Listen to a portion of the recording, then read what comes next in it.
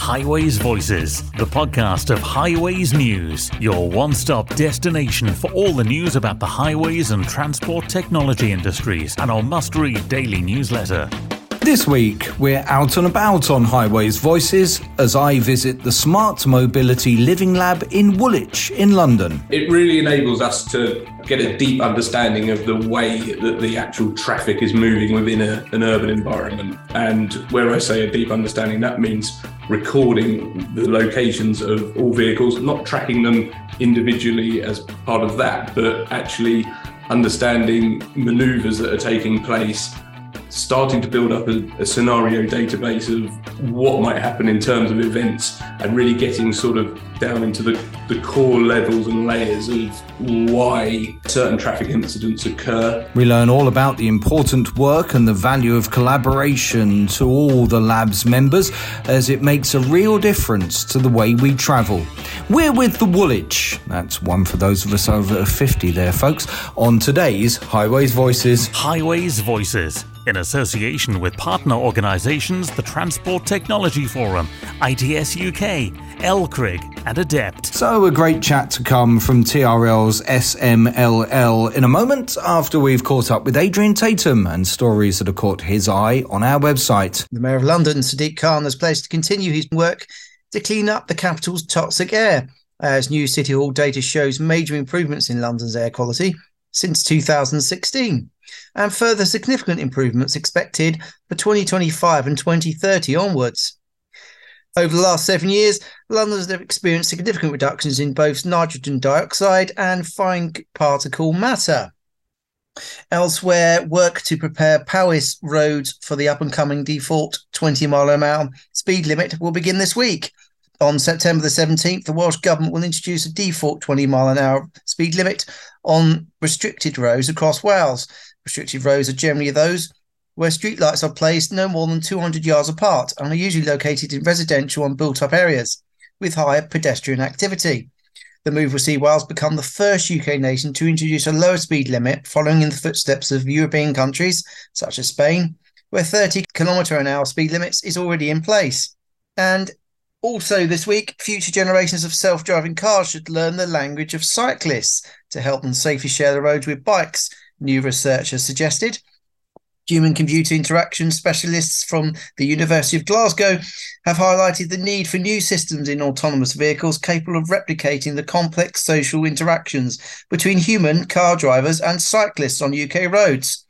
Researchers study the many ways drivers and cyclists directly and indirectly communicate with each other in real-life situations on the road. Their findings form the basis of a new series of recommendations on how connected and autonomous vehicles should behave safely around cyclists in the decades to come, where drivers will be less actively engaged in their journeys. We are Highways News, the only place you need to go for everything you need to know. Remember to follow us on LinkedIn and Twitter. Details are on our website, where you can sign up for our daily emails. All the news to your inbox every lunchtime at highways-news.com/subscribe. Swarco improves quality of life by making the travel experience safer, quicker, more convenient and environmentally sound. From software-as-a-service traffic management solutions to parking, VMS, EV charging and road marking too, find out how Swarco can deliver more efficient and safer traffic management. Swarco, the better way, every day. Highways Voices with Paul Hutton and Adrian Tatum. A few weeks ago, I went to a fascinating Transport Technology Forum working group event at TRL's Smart Mobility Living Lab, and the event was so good and what went on in the location was so interesting that I wanted to share it with you. So I popped back and caught up with three of the team there. We'll hear from James Long, Head of Technical Consulting, and Director Joe Evans in a moment, but first let's hear from Thomas Tomkin, Head of Network and Infrastructure, who started by explaining the control room. We've got a series of screens that's displaying what our infrastructure is basically relaying back to the control room. So where I refer to infrastructure, we have a series of over 300 cameras relaying back into the control room, which we can do some really clever things with. So we can run object detection type technologies, which can determine positions of vehicles, classify those vehicles, be able to send out cooperative messages via our V2X infrastructure to vehicles that are capable of receiving those types of messages. We can also provide that data to simulation providers so they can actually recreate actual scenes within a simulation environment. You're also seeing a virtual reality experience, which allows us to understand what the human-machine interface might be between different types of new technologies within the transport sector. We also have a loop into our UTC system, which is operated by TRL Software. So we have our own UTC Scoop software technologies, which we use in earnest to understand what the traffic type levels are doing within the Smart Mobility Living Lab, but also using our iRoad software as well, which is a useful tool to be able to put out to various clients that can then consume the data that we're seeing on this control room in an easy to understand type format in a way that they can feed that in. It's interesting. A lot of what you've talked about, I can imagine someone listening to this who works in a local authority and in a control room says, well, we've got that, we've got 300 cameras or whatever. So what's the clever bits? You talked about like object detection, for example. What are the clever bits that are going on top that are taking it from something that has existed technology-wise for at least 20 years into something that is looking into the future? It really enables us to get a deep understanding of the way that the actual traffic is moving within an urban environment. And where I say a deep understanding, that means recording the locations of all vehicles, not tracking them individually as part of that, but actually understanding maneuvers that are taking place, starting to build up a scenario database of what might happen in terms of events, and really getting sort of down into the core levels and layers of why certain traffic incidents occur, understanding what causes people to take such actions on the road, interactions between vulnerable road users and other vehicles. And then once we've started to build up that scenario database, we can then feed those into simulations and be able to understand what people are doing. One of the wonders of technology is the fact that we don't all have to be in the same room for this interview. So while I'm sitting here with Tom, James Long and Joe Evans are on Zoom with us today. James, do you want to pick up and add to what Tom's been talking about? Yeah, absolutely. And it was a fantastic description of the technical facilities that we have in place. And your question was one of how do we go above and beyond the systems that are already in place alongside local authorities. And I think one of the important points with this is that we recognise that a lot of those local authority systems are absolutely fantastic and they've got control infrastructure in a similar way. But they also have a really, really tight operational remit, which means that they are very, very focused and constrained as to making sure they're doing their day job. How do they make sure that they can keep the network moving, that they can bring new movements in and so on? So one of the activities that we enabled organisations to do is look at representative infrastructure and tweak and change that without disrupting those existing day-to-day operations. So whether that's working with strategic roads, whether that's local highway networks or something different, it's about how we enable organisations to test their widget, integrate with a wider set of systems, perhaps try out some operational processes, but don't detract from what's happening on the day-to-day basis within those busy environments, within those busy highway authorities. So it's important for us that we enable them to experience the systems, the capabilities, try before they buy, before they expose it to those operational processes. So why Woolwich? We've been fortunate enough to work with the Royal Borough of Greenwich as well as other local authority partners for some time. And the Royal Borough of Greenwich and also the London Legacy Development Corporation at our site north of the river up at the Queen Elizabeth Olympic Park have both put mobility and innovation at the absolute heart of their own societal and economic growth. So we've seen fantastic major transport schemes like the Elizabeth Line, or Crossrail as was, being introduced, which totally transforms the ability for people to come and go into this area. And particularly in the case of Royal Borough of Greenwich, we've worked with them on a number of occasions in the past around different types of trials of new technology. They've always been very forward-thinking, very much leading the way as to how a public body can start to adopt new innovation as it goes through. So you may remember way back when we were looking at things like Project Gateway of automated pods up at the O2. In that environment, they were a partner in that program. And as such, it became a really, really valuable partner to have in terms of locating ourselves where we are. And it means that critically, from a public road environment and a real world testbed perspective, we can work with those local communities, we can work with the local environment to understand the placemaking function associated with lots of transport technologies and new modes. So they've been a really, really forthcoming partner, as have the London Legacy Development Corporation, to recognise the value that this can start to bring. And Joe, what difference is it between working in the middle of one of the biggest cities in the world compared to the proving grounds that we know and other places where testing takes place in much more controlled environments? I think that's exactly the right word, controlled. And that's what's so exciting about the testbed here, is that there is no control associated to it. So we are right in the heart of a very vibrant community, which is living and breathing and going about its daily business. And we are really about trying to understand, how do you apply either a piece of technology or a business model? How does that look in the real world? Because when you get something out into the real environment, it's very different to testing it in a very contained space. So the whole value of having something that is alive means that you're able to really see what happens when different people interact with it in different ways, and how different sorts of opportunities arise with different types of people, different types of weather, a whole collection of different things. And then all of those variables mix on a daily basis, and there is no way of controlling that mix of variables. And actually, it really gets to an understanding of what happens when something is living and breathing. There's no fence around it, no padlock. It is an actual alive environment.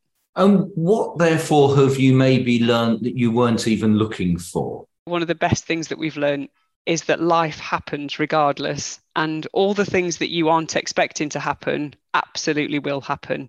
You know, one day we'll get fog, one day we'll have rain, one day one of the cameras will be covered in snow, and one day we've had people rollerblading backwards down the high street in balaclavas. The whole purpose of being here is that the things that we've learned are that life happens and it's really unpredictable. It's a really interesting point. I mean, we've been, between building this and operating it, this has been happening for about 5 years now. When we started, COVID wasn't a thing. We've had major transport shocks and changed the way that we use all the road space and so on. That fundamentally changed the environment for some time. But we've also had other things that have been little mini shocks, little changes that have emerged during that time. So things like e-scooters weren't a thing when we envisaged this 5 years ago. But it's one of those trends which have, despite the fact they're still not legal on the streets of Greenwich at the moment, we're still seeing a very substantial number passing through on a daily basis. And this starts to change the way that different road users interact. It changes the way that we design infrastructure, the way that we need to understand those different behaviors. So it's those sorts of evolutions that are happening on such a regular basis, if we just think about the transport modes themselves, before we even begin to start about understanding what's happening in the city dynamic more widely, what's happening economically, etc. So it's that constant evolution is something that we keep a pace of. We can't control everything. What we can't control, we measure. So it's about understanding those events and changes. Tom, what other things have you learned in the time that you've been here? I think, following on from what James and Joe were saying, that one of the most amazing things is around what we've seen outside and more specific to the Woolwich location that we're at, is how a whole transport system can literally change overnight. We've seen that firsthand back last year when the Elizabeth Line station opened at Woolwich. And although it's only approximately 100 metres away from the existing station and the DLR, the modal shift in terms of where the movement of people were going has literally turned on its head, and it has caused not necessarily grave problems, but it has really changed the way that the dynamic of the town centre really works. And you can really see that, like I say, overnight change that happened. And of course, there's been all sorts of planning over the years by TfL, by Greenwich, to account for that. But I think until you actually see it taking place in the real world and how people react to it, you can't really plan for how it really looks. And what you've learned with all the data and the rich before and after data, I presume, can be used not just in this country, but around the world for understanding, planning for some of these big infrastructure projects that are being put in elsewhere or thought about elsewhere? Absolutely. And it's another string to be able to provide that lessons learned, how to implement these types of technology, what you wouldn't do again. And yes, like you say, the rich data sets can be provided, and the world's almost really our oyster in that regard. Can we do virtual testing, for example, in the States using our 3D models that we have and all of the live data coming into there, being able to validate a simulation system, and then once that's ready to test in the real world, can they bring that over to the UK and test on the streets of Woolwich is not beyond the realms of possibility. I'd just like to add to that as well. So one of the really important elements here is that we work with a lot of different organisations across the sector, across the whole mobility ecosystem, who are perhaps developing and validating their solutions with us in our physical environment. But they're taking that capability and they're deploying that in all different locations around the world, actually. So we've taken real efforts to make sure that we can characterize the results that they're getting for testing.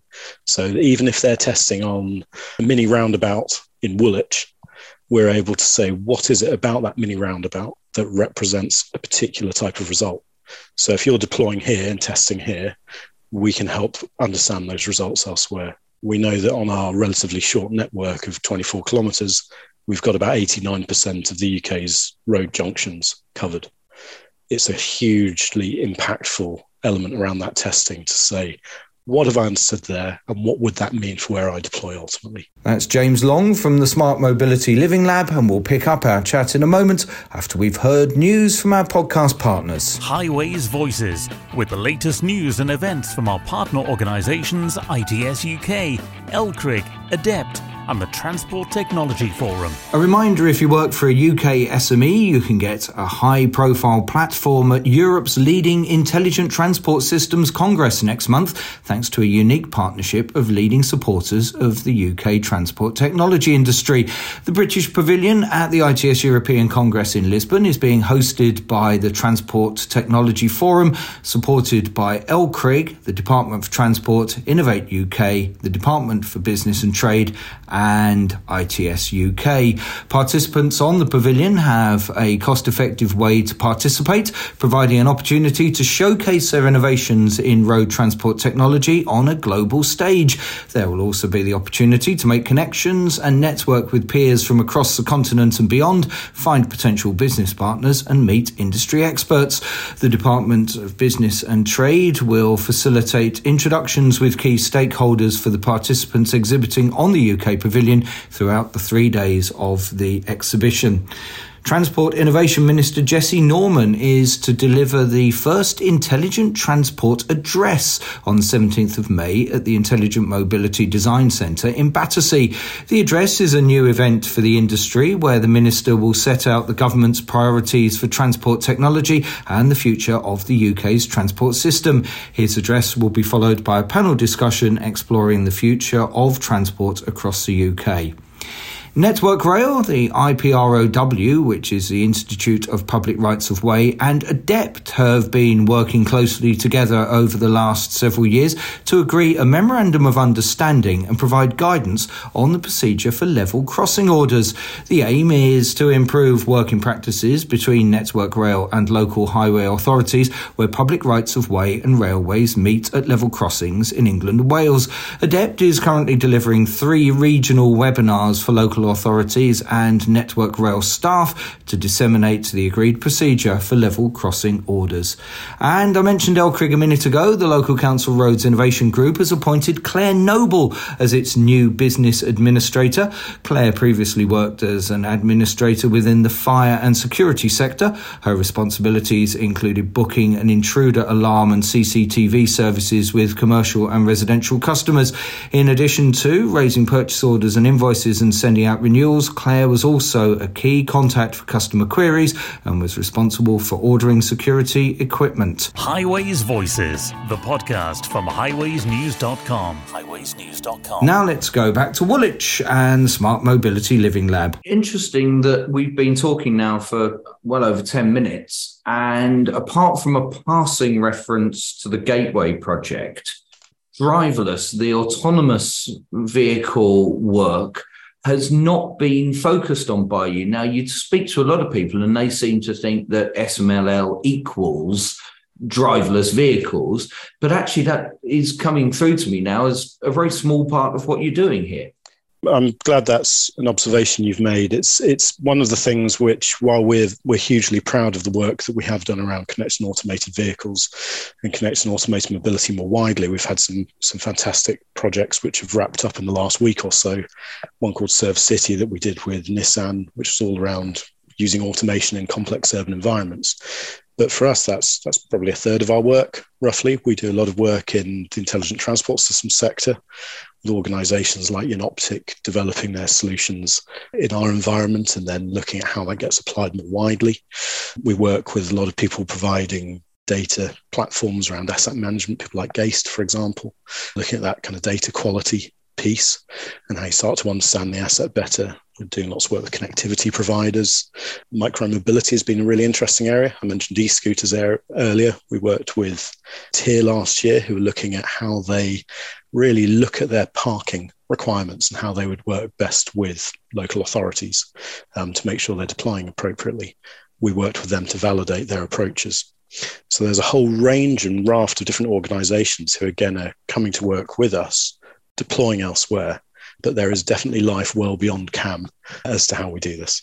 James mentioned that, we've got a huge ecosystem of people who are involved in sort of product testing, business development testing, a whole collection of different types of capabilities. But I think what's really interesting is our innovation community, which is a membership community. That group shows how diverse the sort of future mobility and future transport system space is. It starts to look at the sort of far reaches of that ecosystem, all the way from automotive manufacturers down to cutting edge tech startups who've got apps or who've got new different types of bits of cutting edge technology, all the way across to major bus operators, to people like National Highways, and really starting to see that the complexity of the future of transport landscape is sort of represented within the Smart Mobility Living Lab. And that community sort of helps us to create that intersection between those different disciplines.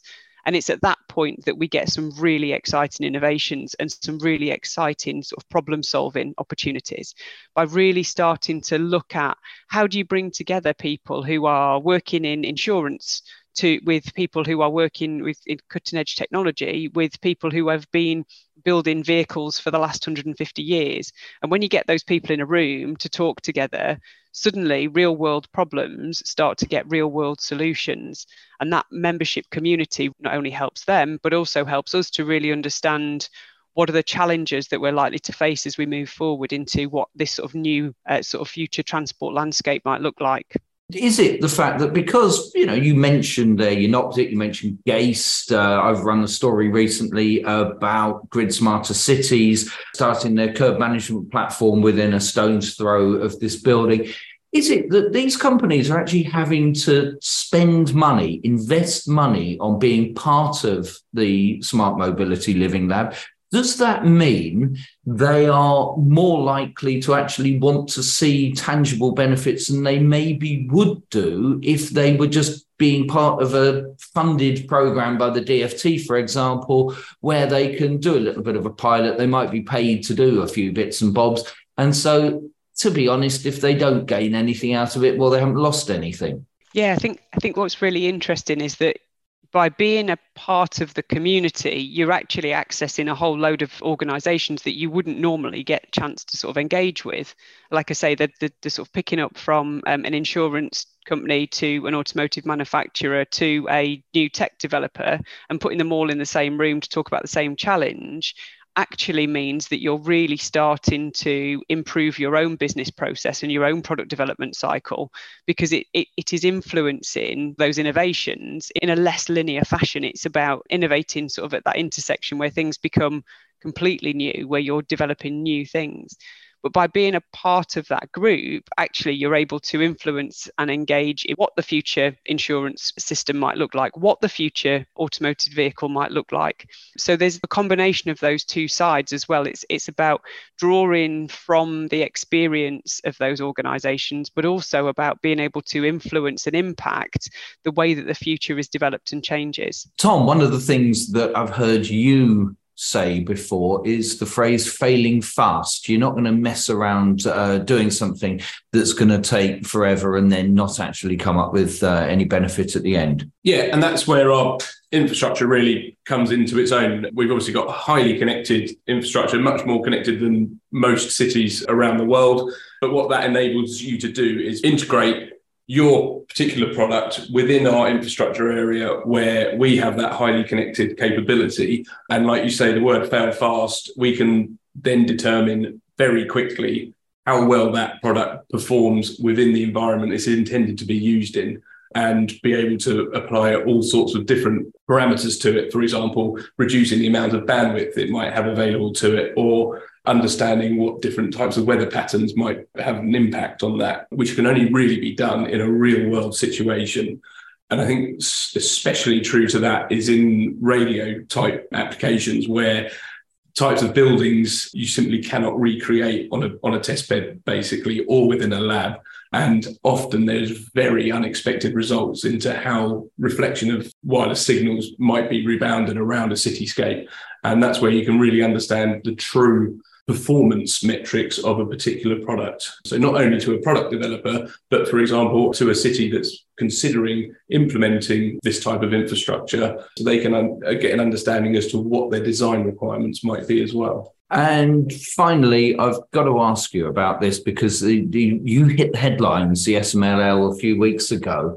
But the one thing that all the press picked up, I presume it was one report that other journalists then sort of rewrote for their own papers and publications, but was saying that within 20 years, it will be the end of the traffic lights. Would you like to actually now have the platform to explain what you actually said as opposed to what you were quoted as saying? Absolutely, Paul. Yes. And yeah, I've had a fair amount of stick around the sweeping statement, but however, it does get the headlines.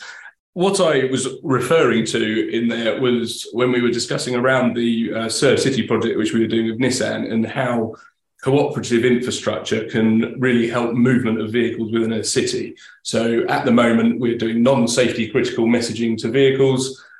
For example, saying lane ahead blocked or lane round the corner has roadworks on it, and then providing that as an advisory type message service. As that conversation went on with that particular journalist, we then moved into what could that mean for particular junctions. So we were talking around about messaging when the signal might go green, and then that allowing a car to either approach a vehicle more slowly using closer, to which then, yes, we could then say, ultimately, a number of years down the line, once everybody's adopted this type of technology and we are making safety critical decisions because of the latency, we're able to potentially remove traffic signals or have a different way of controlling traffic at particular interchanges, basically. There was also a very big caveat into, I have no idea how you would get pedestrians across the road safely using this type of technology, but there are things, that potentially could be done if you used quite an extensive imagination, I would say. I would just say that, I suppose, hats off to the journalists for picking something that meant that was hitting the front pages. If maybe you hadn't said that, then the wider project wouldn't have made it into the paper at all. So, you get positives and negatives in all of this. We're out of time for this one, but this has been a fascinating conversation and there's so much more. We've only really scratched the surface at the moment. So all I can say to Thomas, James and Joe is thanks ever so much for your time on this Highways Voices, and we'll revisit a project by project basis, I guess, in the future and really dig deeper into some of the amazing things you're doing here. It'd be a pleasure to share more in the future again. Thanks, Paul. Absolutely. Yeah, thanks for talking to us, Paul. Thanks, Paul. Highways Voices, the podcast from highwaysnews.com. That's it, almost for now, but before we go, we've just got time for Adrian's Accolade. And my accolade this week goes to the team working on the major revamp of the M25 Junction 10 at Wisley in Surrey. They are hoping to create a new sensory garden for autistic adults nearby at Stone Pit Close in Godalming, Surrey. National Highways, Balfour Beatty and other supply chain partners have joined forces with the National Autistic Society and social enterprise The Glasshouse over 4 days to work together on this very worthy initiative. Thanks to donations from the supply chain and the work of 80 volunteers, the garden and its outdoor areas at Stone Pit Close will be developed with a shared aim of enabling autistic people to explore their senses in a safe and stimulating environment. And go on, Adrian, what does that make them? Worthy winners of my accolade this week. Well done to the team at Junction 10 for winning Adrian's Accolade. And that's it for this Highways Voices. I'm away next week, but we'll hopefully feed your interest with a Highways Voices special for you, summarising what's happened at the Transport Technology Forum annual conference. I'm actually recording this bit of the podcast from my hotel room in Leeds, and I'm looking forward to the next 2 days and sharing some bits with you. Catch you soon on Highways Voices. Highways Voices. Join us again next week for more insights from those that matter in the industry.